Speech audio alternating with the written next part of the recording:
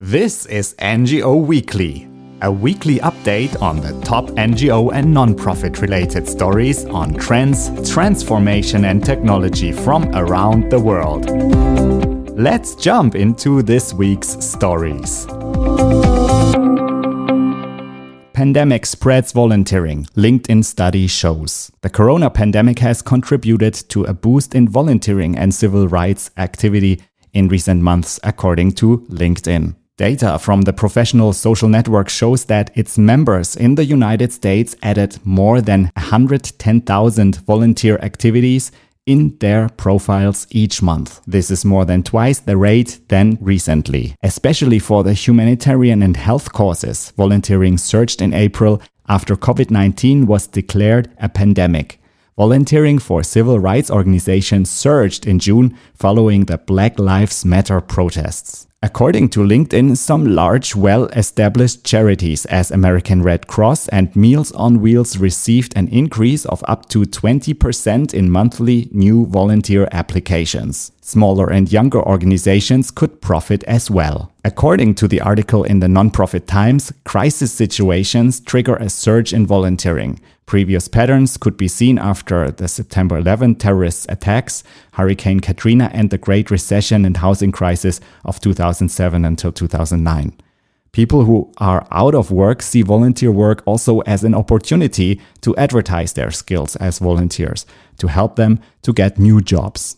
LinkedIn's numbers show that nonprofits could especially benefit from the volunteerism of the Generation Z, people younger than 25. They are most likely to list their volunteering activities on LinkedIn.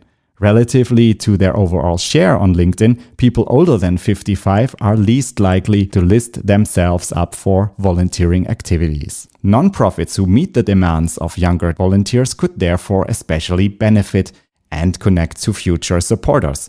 This includes adapting and embracing technology to create connections with a young generation that is highly digital in its mindset. More people will need charities' aid in the United Kingdom due to COVID-19. A recent survey projects that 7 million people could be forced to seek help from a charity within the next 12 months due to COVID-19. The poll taken in August asked 2,000 UK adults and was commissioned by the National Emergencies Trust to see the extent of people affected by COVID in the United Kingdom. The survey has also revealed that 61% would likely need charitable aid for the first time in their lives. The most common reasons people would need help from the third sector were help with housing, financial struggles, and retraining to find new work.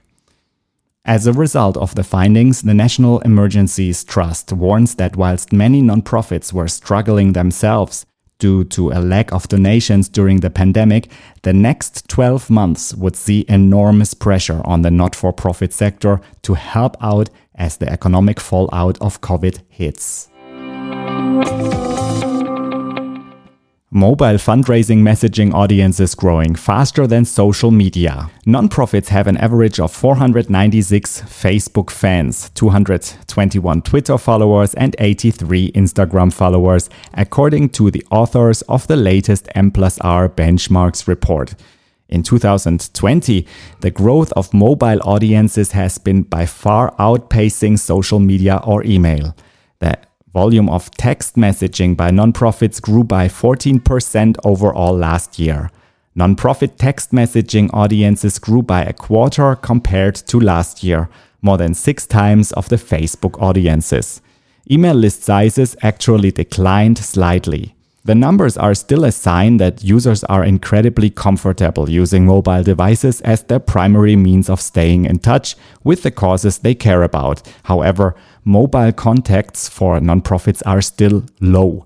According to the report, nonprofits only have 72 mobile subscribers for every 1,000 email addresses.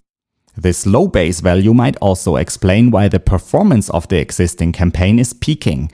Mobile fundraising saw a good click-through rate of 4.2%, but it declined after the previous year. Also, the unsubscribe rate for mobile fundraising went up in comparison to previous years. So, nonprofits need to invest more in their mobile audiences and increase their base of mobile contacts. This can be done through the generation of new mobile leads from existing supporters in their channels based on your existing CRM or marketing automation platform.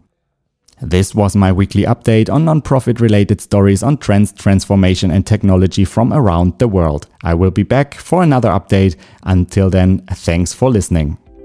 I'm Daniel Schwenger in Geneva, Switzerland. What trends are shaping your environment? Would you like to reach out through a podcast?